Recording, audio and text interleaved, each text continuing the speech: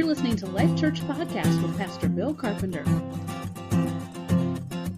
God's Word this morning. I want to talk to you about a couple of ideas here this morning, kind of big picture ideas, and we're ending the series on adversity and trials and troubles. You know, it's entitled "When Life Stinks," and some of you are going, "Fabulous! That was the stinkiest series I've ever listened to in my life. I didn't like it." None of us like talking about adversity. None of us like talking about troubles, and we don't like asking the hard questions about God and to God when we go through difficult circumstances and situations.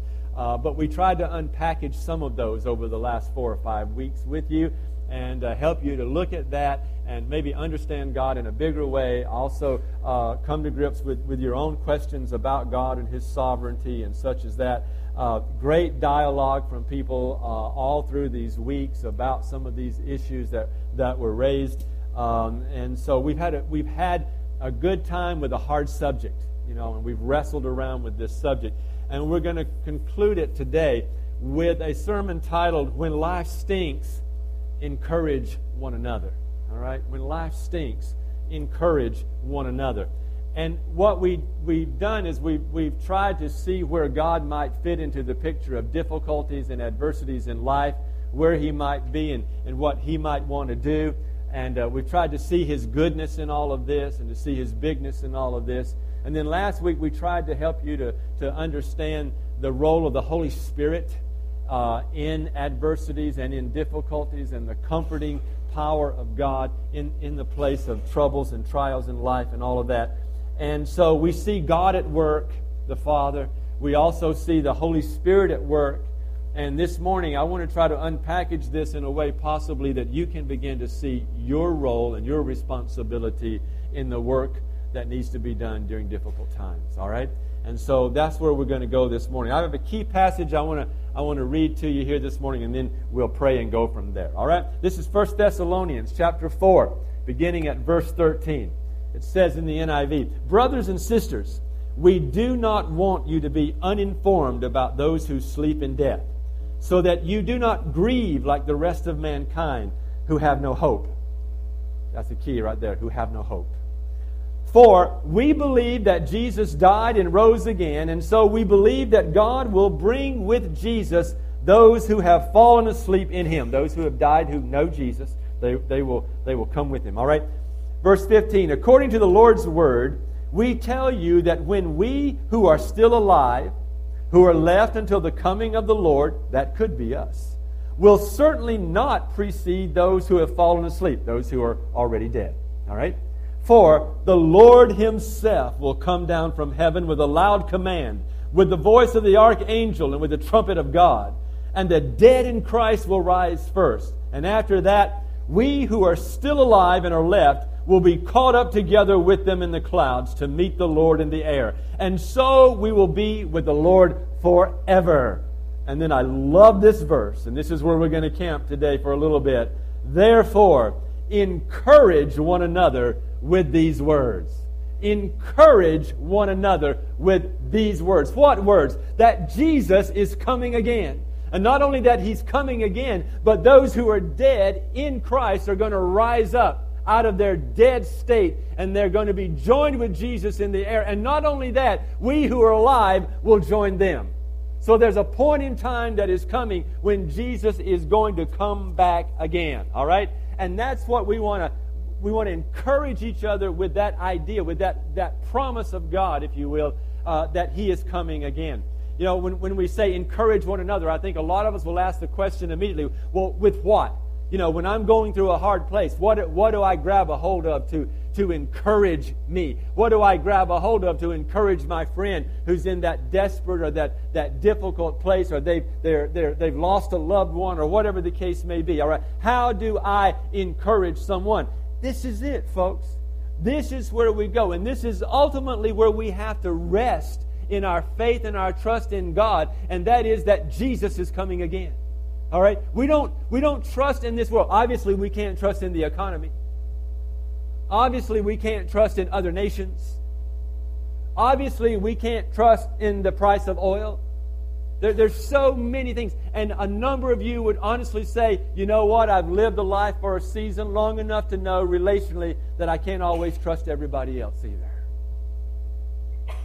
And so we live in this world where there's a lot of precarious places and precarious events around us. And so we have to ask ourselves, what is it? What do we pull from to encourage one another?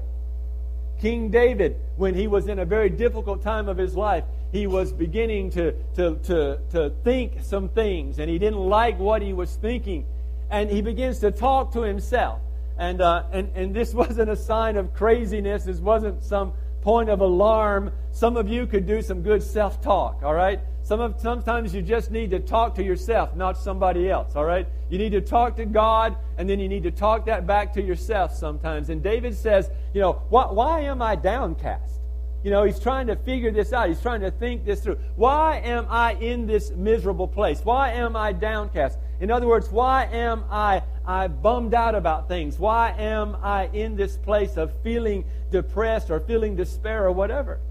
And then immediately he says something to himself that I think we need to grab a hold on and sort of do some personal application here with it. He says, put your hope in God. He wasn't talking to anyone else. He's talking to himself. David, put your hope in God. I was thinking about this as I was doing this sermon. I ran yesterday morning. I got up. It was supposed to be my big run, one of my big runs, because I'm going to run the Chicago Marathon in October, and I have this calendar of like runs and how fast they should be and how far they should be and all that stuff, and I'm not at all legalistic about it, hallelujah. But I did get up yesterday and think I'm going to run one of these hard runs, and they just built this big viaduct over by Sioux Falls Christian School in my neighborhood, and I thought, I should run that big hill and run it back and run down a ways and run it again, and and so I put in 10 plus miles and a couple of times over these big hills, but there was a point when I was running, and I started to talk to myself. And I don't talk to myself a lot, but when it gets tough, I can do that. And I honestly started laughing. I'm at about 9.5 miles or so. I'm approaching that 10-mile mark, and I started laughing. And the reason I was is because I was about to go over that hill again, and that's a big, big hill, that new hill they put over the railroad tracks over there. And as I'm starting to get towards the hill, I can see it from where I'm at. I had run from like Louise Avenue, and I'd passed Minnesota Avenue, and I'd passed Cliff Avenue, and now I'm right at the precipice of that hill, and I started laughing. And it wasn't because it was a joyous moment. It was because I said to myself, this is like 9 miles, and you're going to run 26. And I'm like, I haven't run that, really a long run for a while, and I'm only at mile 9, and I'm like, I'm going to do this again, and I'm going to go back and run again and come back to this hill again, and I'm like, man, I don't know if I'm going to do this or not, and I'm thinking about how old I am, and then I thought that someone had just pointed out how old I was a few days before, and then after, and Pastor Daniel and I sat together and talked at a restaurant, and he didn't know this. I laughed because he made a reference to a gentleman being old, an older man, and then the reference was that actually that man was younger, I think, probably than I was, maybe, or somewhere. We were about the same age, but anyway, he referenced how old I was, and I said, I got it, I know. But he didn't know that someone had just called me old and told me I shouldn't do these kinds of things, that I'm old. I'm too old to do these kinds of things, And so I'm out there laughing. But what I did is I was hurting. And when I laughed, I was hurting inside. My body was hurting. My hips were hurting. My shoulders were hurting. It was a tough moment. And I could have turned right at Cliff Avenue and gone home, and it would have called it good, And I was like, do I do this or do I not do this? And I thought of King David. And I thought he just talked to himself. So I talked to Bill for a minute. And I said, you know what? 26 is a long ways, a lot longer than 9.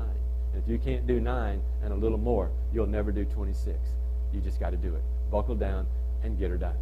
And I finished the run. I came home. Yeah, I did hurt, but I finished the run. You know what? Paul says in the Scriptures that I ran a good race.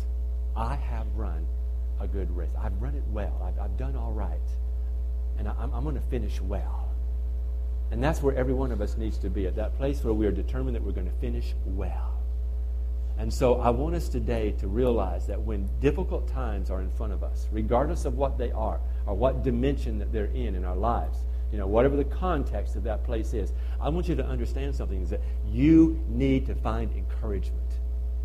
And then here's the deeper challenge, and that is that you may be the encouragement that someone else needs. And that's what I want to get us to today. But let's start here in this place of 1 Thessalonians, and let's realize that there is something we have to be encouraged about.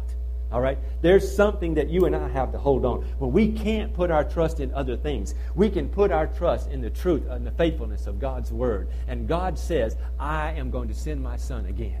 Jesus says He is going to come back again. Let's look at Acts chapter 1. Begin at verse 6. It says that they gathered around Him, meaning Jesus, the disciples, the followers did, and they asked Him this. They said, Lord, are you at this time going to restore the kingdom of Israel? And He says this to them. He says, it's not for you to know the times or the dates that the Father has set by His own authority, but you will receive power when the Holy Spirit comes upon you, and you will be my witnesses in Jerusalem, all Judea, Samaria, and the ends of the earth. Let's stop there for just a moment. That's where we have been for some time now, as we've been reaching out into the neighborhood and beyond. We have been setting our sights on evangelism. We've been setting our sights on reaching the lost people. And the only way we have been able to do that and do that effectively, and we've been more effective than we ever have been in this outreach and this evangelism that we've been doing, is that we understand that the Holy Spirit has given us power. The Holy Spirit has come upon us, and the Holy Spirit has given us authority and power, and we have become witnesses. And so we're beginning to live out of that identity. But He says, after He tells them this, it says that He was taken up before their very eyes in a cloud, and the cloud hid Him from their sight. He went to be with the Father. He ascended and left this earth, and He went to be with the Father. And it says in verse 10 that they were looking intently up into the sky as He was going, when suddenly 2 men dressed in white stood beside them. Men of Galilee, they said. All right, what did they say? They said, just as He went, or as He is going, He will come again.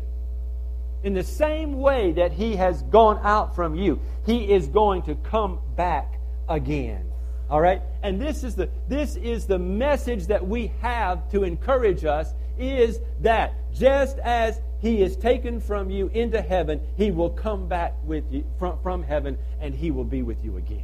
All right? That is the encouragement that we have. We are called to encourage one another. John chapter 14, verse 3. If I go and prepare a place for you, Jesus said, I will come back and take you to be with me, that you also may be where I am.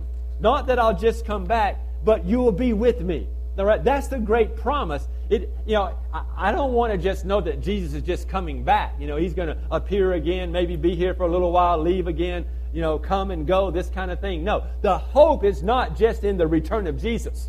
Folks, the hope is that in His resurrection and His return, He has done something amazing. Number one, in His resurrection, He has made the way for you and I to live eternally. And in His coming again, He will fulfill that commitment to make us like Him. And we will live with Him forever. That is the encouraging words. All right? The idea here is that we will have troubles on this earth. That isn't the whole picture. All right?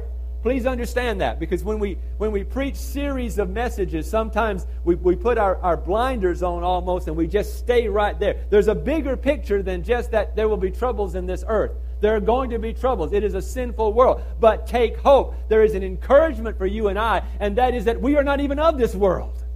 All right? We're not even of the troubles. We're not of the sin. We're not of the difficulties. We're not of the obstacles that bombard us and come against us in this world. We are aliens already by virtue of the adoption. The spirit of adoption has taken you out of this world already, in a sense, in that you are no longer a citizen of this world. Though you have to follow the laws and abide by the laws that govern the nation, the reality is that you have a deeper citizenship. You have a deeper identity. You have a deeper commitment, and that is to the living God. All right? And so you're no longer part of this. You don't need to hold on to this. You don't need to stay in this earth, all right? And get your roots down here so deeply. Don't hold on to things in this earth so tightly, all right? Let go of some things here so that the Holy Spirit can begin to work through you and move through you, and you can be the instrument, all right, of encouragement to others. We hold on to this reality that this same resurrection that Jesus has experienced is our resurrection as well. We are between the resurrections, if you will, all right? And as we live there, then we encourage one another with that truth and that reality. You've got a life beyond this flesh and blood, all right? That isn't the end here at all, okay? So he says, I'm going to go, I'm going to prepare a place, and then I'm going to come back and I'm going to get you. That's the word of encouragement. That's the hope that we have in Jesus. And so given that, I want to say this to you, all right? We are called then to encourage one another. That is the mandate, that is the mantle that God puts upon us. Now, let me try to prove that to you based on Scripture, all right? Not just that it's a good idea, or it's kind of a good thing, or it would be a good thing to do, or because we need to be encouraged, so we should encourage each other. Now, I think that all through the Scriptures there are some threads of this idea of how important it is to encourage one another. Now, let me tell you something. I have seen this, and I've read this from other writers and pastors and teachers in the body of Christ, and it is said that today, sometimes fellow believers are the greatest discouragers of all.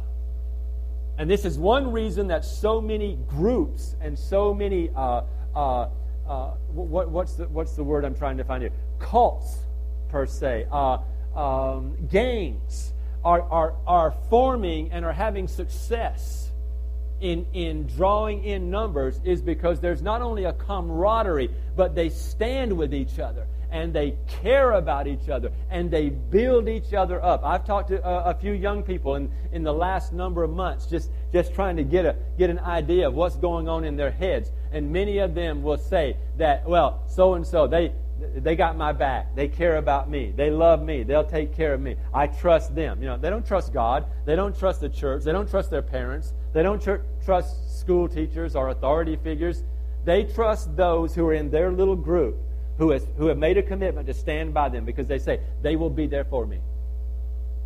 And in the church today, most people cannot say that, because the church is not living at that level of fellowship and relationship with one another. And it is very difficult for people who are in the church who are alone, not lonely, alone.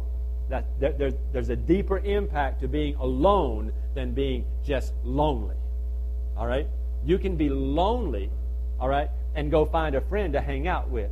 But you can be in a mall with 1,000 people, or in a church service with 60 people, and still be alone.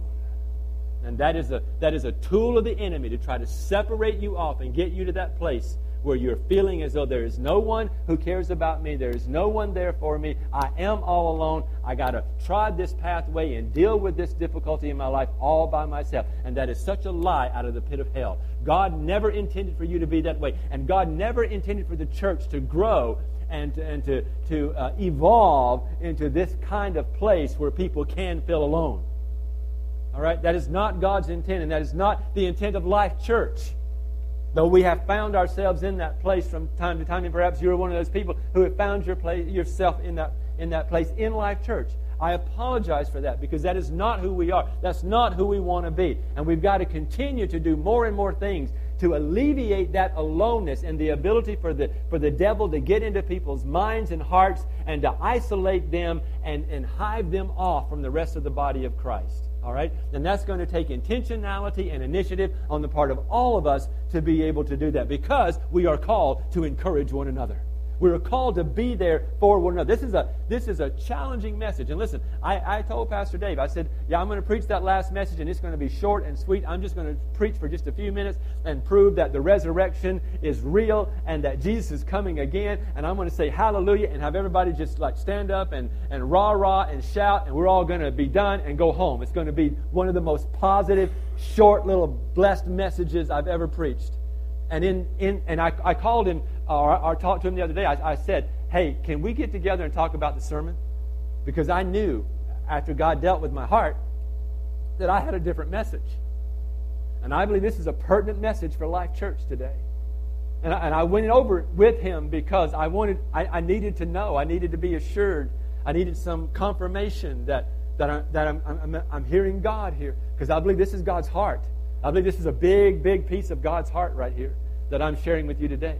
And the end of the message was to be that the resurrection is our hope and is our comfort, all right? And how we deal with troubles in this life is to embrace the resurrection and live under the banner of the resurrection. That is all true. But that resurrection message is meant to be utilized by the body of Christ to encourage one another. Now, let me take you into some other scriptures here. Let's look at 2 Samuel chapter 19, beginning at, let's just look at verse 7. Now go out and encourage your men. He's talking to David here. Go out and encourage your men. I swear by the Lord that if you don't go out, not a man will be left with you by nightfall. This will be worse for you than all the calamities that have come upon you from your youth until now. David never had a really great, fun life. All right?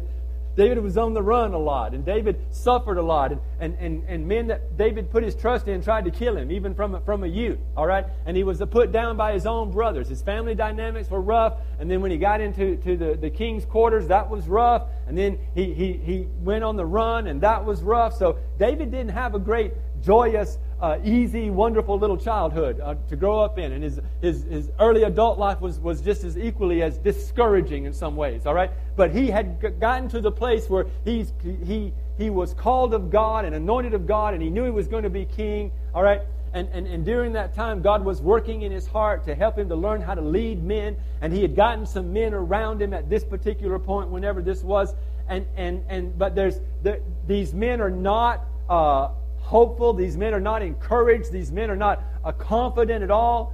And here's what he says. You, David, you go and encourage your men. You have a responsibility to encourage them. And this is what he says to them. If you don't, they're going to leave you. They're going to leave. Why would they stay, David, if they're not getting encouraged, if they're not growing in confidence, if they're not growing in assurance, they're not going to stay. They're going to go. And here's the deal, David. When they're gone, your state is going to be worse than all the calamities that have happened to you up until now. The last thing you need right now, David, at this point when you're about to be ushered into your authority and your role as the king of Israel and lead a whole nation, the last thing you need right now is for people to abandon you and to leave. So let me just stop and interject something right here. I was feeling this quite, I don't know, maybe a month or so ago. And I said to Pastor Dave in a meeting that we had, I said, listen, Pastor, I believe that we need, I don't remember the exact words I used, I believe that we need to be more intentional about encouraging the people of Life Church. In particular, those who have responsibilities in leadership. That we're encouraging them more and more. And I even started to list some names of some people that I wanted to immediately encourage on my piece of paper. And I told him, I said, I'm going to get some cards so we can encourage people. All right, we want to be intentional about that. So it was brewing in my heart. And then when this message started to really take form and take shape, I really felt really, really strongly about that. And so I just want to say something to you here for a moment. And this is just Pastor Bill out of his heart. And that is that if we have failed as leaders to encourage you, please forgive us. All right, if you walked away at any point in time and you felt discouraged by our ministry to you or by the ministry of Life Church, would you please forgive us? Because that was never our intention. And would you allow us the opportunity to encourage you? Would you let us have another chance to be in your life for good and to do good and to encourage you and to bless you? And if you will do that, would you also allow God to help you to encourage others? All right? And now, here's the thing. Don't come find me and Pastor Dave and just encourage us. All right? We're all right. All right? We love your encouragement, but we get a lot of encouragement. We feel like we get a lot of encouragement. We love our job. You know, we enjoy pastoring you. All right? It's fun. It's hard as the dickens, but it's just so much fun. We just love you. All right? What we don't love sometimes is how inadequate we feel to pastor you. So we all need to be encouraged. But I'm talking about shoulder to shoulder, you know, chair to chair. When we first came up with that concept of bridging the gap, it wasn't just so we could all have a little fun. The idea was that we would meet here, and in the context of Life Church, we could be a blessing to each other, and we could have fellowship. And we even said it a couple of times early on. Let's, you know, talk to somebody, encourage them, you know, bless them, build them up. You know, find somebody you don't know and get to know them so you can be a blessing in their life. Those kinds of things, all right? If we're going to reach this neighborhood, if we're going to reach out into this neighborhood the way that we believe that God has called us to do, if we're going to have a vision to make an impact in this city at the level that we believe God is speaking to us about, it is going to require every single person doing everything that God tells them to do in obedience to be able to do that. All right? It can't just be a pastor-led, pastor-done kind of thing. It's going to require people saying yes to God and getting involved and getting active and being intentional to do that. And the only way that you're going to be able to do that is if you do not grow weary in your well-doing. And if you don't grow weary in your well-doing, in due season, you will reap a harvest, because that is the promise of God's Word. And sometimes these outreaches are challenging because they're a lot of work. And some of the other things that we're going to do are going to be challenging. But as pastors, we want to encourage you, and we want to learn how. We're on a learning curve here because we're both determined to be greater encouragers than we have been in the past.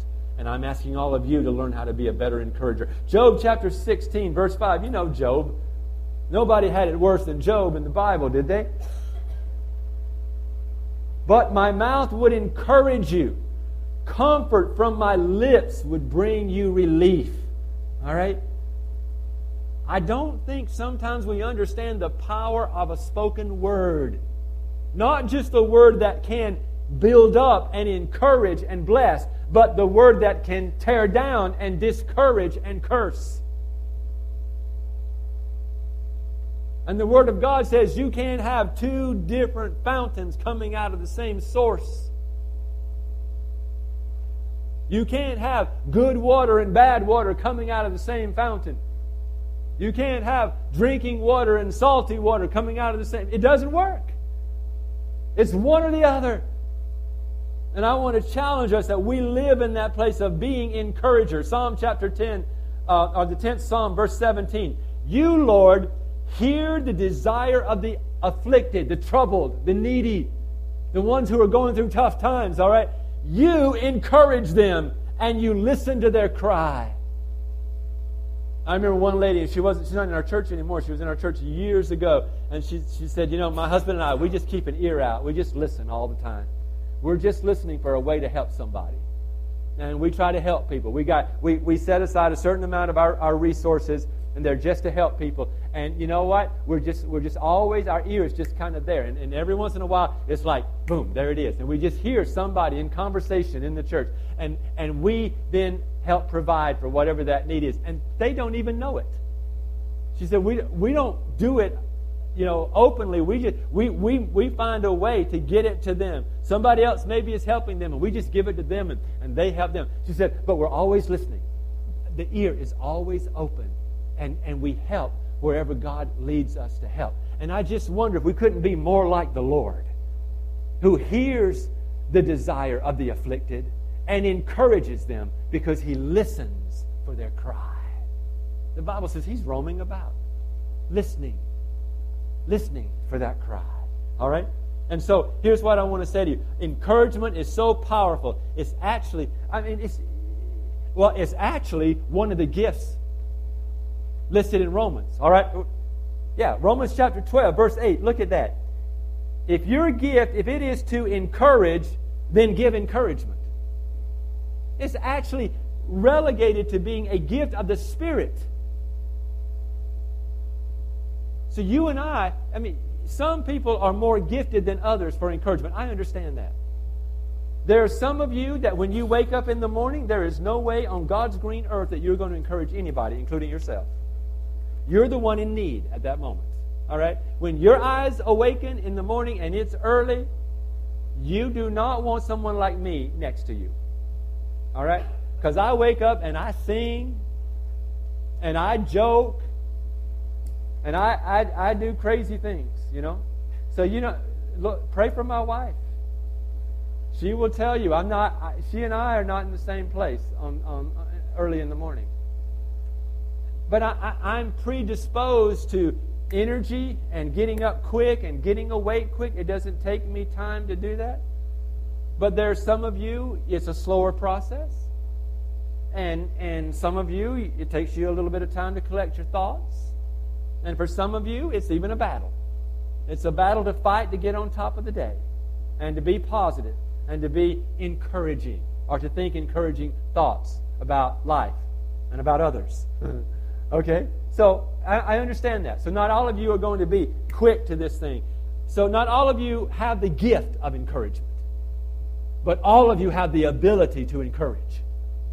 And that's where I want us to land, or that's where I want us to camp, is right there on this idea that, hey, I can encourage someone else. And I can be diligent about doing that. And so I'm asking you to rethink your personality a little bit and maybe make the effort sometimes, you know?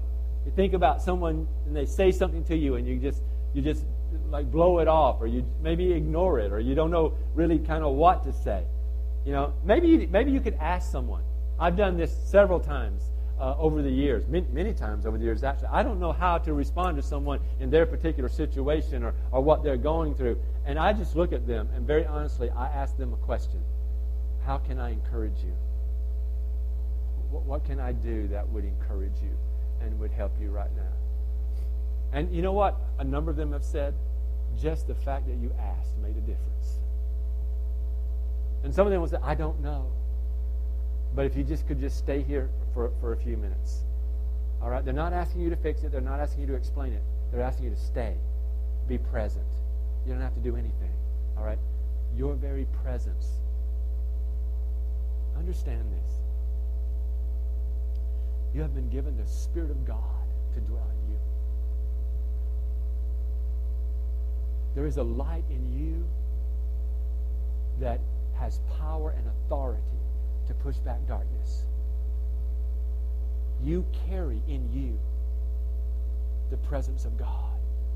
Do you not know that your body is the temple of the Holy Spirit? Get filled up with the Spirit of God. Be filled with the Spirit and then bring what you have. And it may just be your very presence in a place. I've seen people walk in a room and the atmosphere of that room, that whole room just changes. Simply because that person is there. It is not them. It is the Spirit of God in them that changes the place, that changes the dynamics that are going on. You can make a difference, all right? Let me give you just two more ideas to back this up here, okay? I want you to understand that there's a direct correlation here about this whole thing of the second coming of Christ and the level of stuff that we go through, okay? 1 Thessalonians chapter 4, verse 18. It's in that wonderful, wonderful passage of Scripture that talks about the second coming of Christ. And I think it's one of the really, really great ones, because it says in that particular passage that He is coming in. I read it to you at the beginning. That's our key passage today, okay? All right, well, let's go to that one verse out of there and pull verse 18 out of that key passage and hear what it says in verse 18. Thank you. That was very encouraging. That wasn't planned, all right? Therefore, because of what has just been said, that Jesus is coming again, all right? Therefore, encourage one another with these words, all right? But he doesn't stop right there. He goes a little further down in chapter 5, verse 11, and he says, therefore, encourage one another. Now, that's what he just said in verse 18 of chapter 4. Encourage one another, but then he elaborates on that here and says, and build each other up, all right? Don't tear somebody down. Build them up. God is about building the kingdom. And He's about people in the kingdom being built up. We're all guilty, okay? We've all been there where we said something that discouraged someone, or we said something that tore someone down, and maybe not even to their faces, but we did it in some other situation away from them, all right? But we need to be encouraging one another and building each other up through this reality that Jesus is coming again. Let me ask you this. When's the last time you sat with someone and either person just brought up that Jesus is coming again as a sense of encouragement and excitement? I spoke to someone this weekend who said to me, we just had an earthquake a few days ago and now we're having a hurricane. Is Jesus coming again? There was no excitement in their demeanor or in their voice at all. There was uncertainty. All right, is this it? And I said, I don't know. Because this Bible that I've been quoting to you today says we don't know the times. Jesus says, it's not for you or for me to know the times of the Father. Our responsibility is to respond to the truth of God, which is to encourage one another in that Jesus is coming again. So I want to challenge you and I that is where we stay. We stay in that place of building each other up. All right? Now, 2 last verses of Scripture and we'll be done here. Hebrews chapter 3, verse 13. Encourage one another daily, as long as it is called today. In other words, while you still may, while you're still able to do so. In these times, all right, difficult times. What are these times all about? Let me find that passage in Matthew chapter 24. Yeah, listen to this. People will come in my name and they will say they're the Messiah and they will deceive many. So many people will be deceived in the end times. You'll hear about wars. You'll hear rumors of wars. All right? And don't let yourself get alarmed, it says. And then nation will rise against nation, kingdom against kingdom. There will be famines, earthquakes. Oh my. All right? All in various places. All right? It says when you see all these things, that's the beginning of the birth pain. That's the start. You need to understand and become aware. In other words, you need to see that that's the budding of the fig tree, so to speak. That's the analogy that Jesus uses in this passage. When you see a fig tree and it starts to bud, you know that the season of its fruit is coming. You know that it's already in that season. When you see these kinds of things happening, you need to know that you're in the season of the coming of Jesus. It says, then, after all of that has happened for a season, there's some other things that's going to happen. You're going to get persecuted. You could get put to death. You could get hated by people because of Jesus. Many people are going to turn away from the faith. Not only are they going to turn away, they are going to betray people and they're going to hate each other.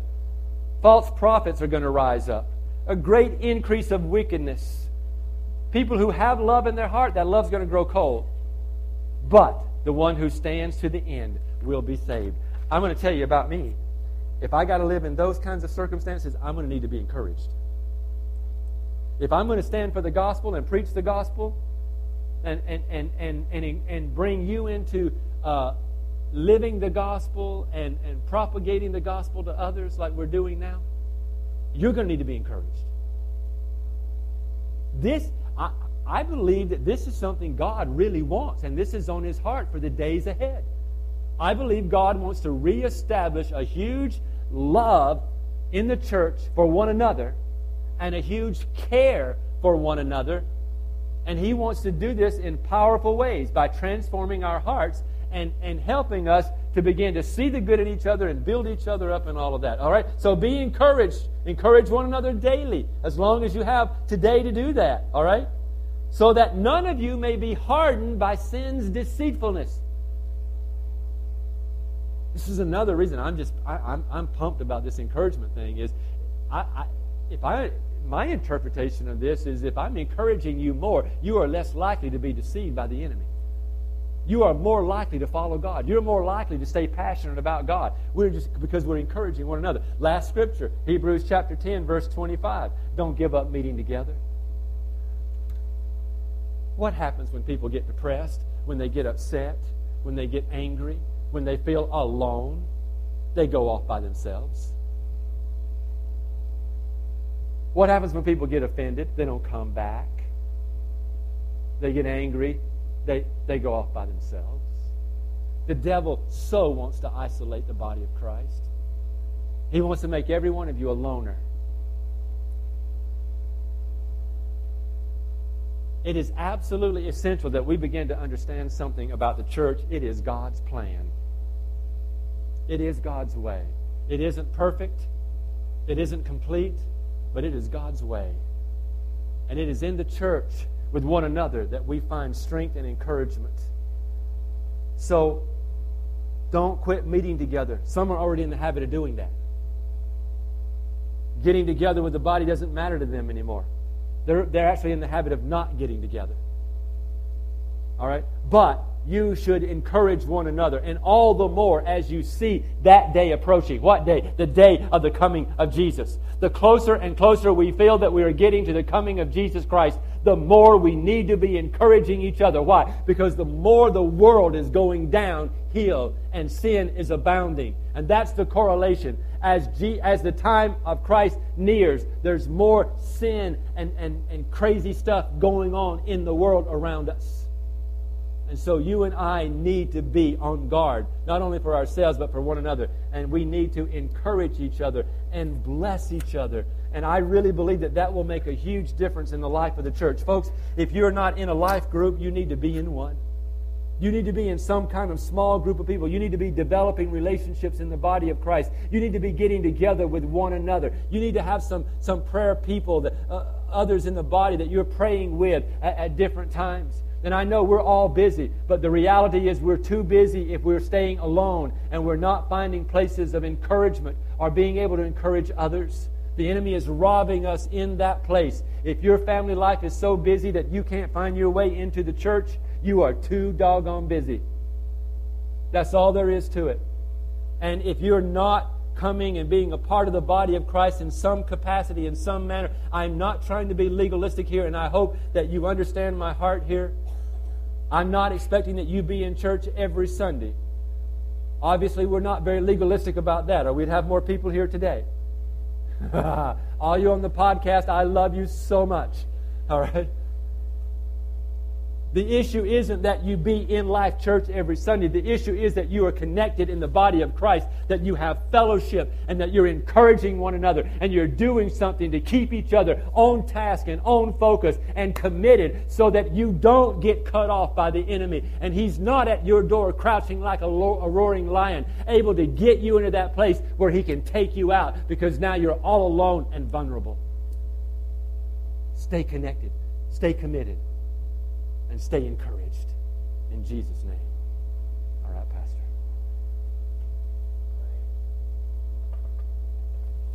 Pastor. Minute to pray with you and also give you an opportunity. For some of you today, maybe this wasn't encouraging because maybe you've never come to that place in your life where you've said, I want to give my life to Jesus. I want to follow Him. I want to find that hope that one day He is coming back. Because if you have not done that, if you've not put your hope and your faith and your trust in Jesus, then His coming back is not good news, because that will also be a day of judgment. And we'd be amiss if we didn't tell you that it will be great news for all those who believe, who are found in Christ. But it will be terrible news for everyone else. And so I want to take a minute to tell you that, and I want to offer a time of prayer. One of the reasons why we feel so compelled to share the gospel every week is because we don't want to assume that just because you're in the church, you are a Christ follower. Maybe you're here today and you've wrestled with this for many years, or maybe you've just said, hey, I'll check it out one more time. Maybe you've been wounded in the church or whatever. There's a million ways that people can walk into church on Sunday morning, and this is the most important message that you could ever hear. And so the first reason we share it is because we don't assume that just because you're here today that you have given your life to Christ. The second reason we share this every week is because you need to become fluent in gospel language. Every single one of us needs to be good at sharing this story. I'm convinced that we all need to be master storytellers. When it comes to the gospel, this is the greatest story. This is the story that saved us. This is the story that we hope in. This is the story that gives us joy every day when we wake up. If you're bad at telling this story, then there's something wrong. There's something wrong that maybe it hasn't sunk deep down into your heart, and so you need to pray, Holy Spirit, I'm not very good at telling the story of what's changed my life. I mean, if somebody gave you $1 million, you'd be good at telling that story, I guarantee it. You've been given much more than that. You've been given all of eternity with Jesus. And so the story is this. In the beginning, God created the earth, and He created human beings, and He created everything perfect. And mankind rebelled against God, went his own way, and was separated from God. It's called sin. And now you and I, every one of us is born into sin. We're all born sinners. That's why you don't need to teach your kids how to lie. I don't need to teach mine anyway. They just do it naturally. We all have this sinful, fallen nature about us. And that sin is so gross to God. My sin, your sin is so gross to God, no matter how much stuff you've done or haven't done, that He crucified His own Son for your sin and for mine. Sometimes I think we make the mistake of thinking I'm not so bad because we compare ourselves to the worst of humankind. But do you realize that your sin was so serious to God that He crucified His own Son on the cross, put Him through hell for you and for me? That's how serious sin is. It's a big deal. And He did that so that the punishment for sin could be paid. He's a just God. We talk about how He's loving, and we love to talk about how He's loving. He is loving, and that's why He sent His Son. But He's also perfectly just, and that means He always gives the right punishment for the right crime. And the Bible says the wages of sin is death. So what we've earned by our sin is we've earned death, eternity in hell. But God in His love and His mercy sent His own Son to take our punishment, to take our place, so that we don't have to pay the penalty for our own sin. I always say that sin is dealt with in one of two places. Either you get to deal with your own sin, living eternity in hell, which the Bible promises, or Jesus deals with it at the cross. And I pray that you would make that decision today. If you have never given your life to Christ, if you've never repented of your sin and said, Jesus, I want you to take the punishment of my sin. I'm giving my life to you. I'm turning from my sin. I'm repenting of it. And I'm giving my whole life to you. Then we want to pray with you today. Pastor Bill and I will be up here after the service, and you can just come and get prayer. If you're needing encouragement for your walk with Jesus, you say, I am a believer, but man, I'm not very encouraged today. I'm pretty discouraged by the things going on around me. We want to pray with you too. So come on forward. There's going to be some music playing. And the rest of you can go encourage each other out there and bless each other. Remind each other that, hey, Jesus is coming back. There is hope. There's hope in this life because we're already engrafted into Him. And so let me pray for you, and then we'll invite you forward. Father, in the name of Jesus, we just thank you for this message today from Pastor Bill. We thank you that we can always be encouraged every single day, no matter what circumstances we are in, because you have bought us our encouragement. You've paid for it with the blood of your own Son, Jesus Christ, and you've reminded us today that our hope is not in this world, and it is not in this life. Our hope is not that things will just finally get better, or that we'll finally make more money, or that we'll finally be free from our physical suffering. Our hope is that one day, Jesus, you are returning for us. As the bridegroom returns for his bride, that you are coming back. And that day will be amazing. It will be beyond what we can imagine when you take us home to be with you forever. And so let our hearts not hope in this small little puff, little breath of a life, but let our hearts hope in eternity with you, Father. Let our hearts hope in what is to come and not in this short little existence that we have here on earth. I pray for those who are here today who have never given their lives to you, Jesus, who have never asked you to save them from their sin, cleanse them. I pray that you would give them the strength to come forward, the humility to come forward and to simply pray and receive you today, to give their whole lives to follow you the rest of their days, so that in the end they will be saved. We offer you up this time, Holy Spirit. We thank you for each one of these people in here today. We love you and we trust you in Jesus' name. Amen.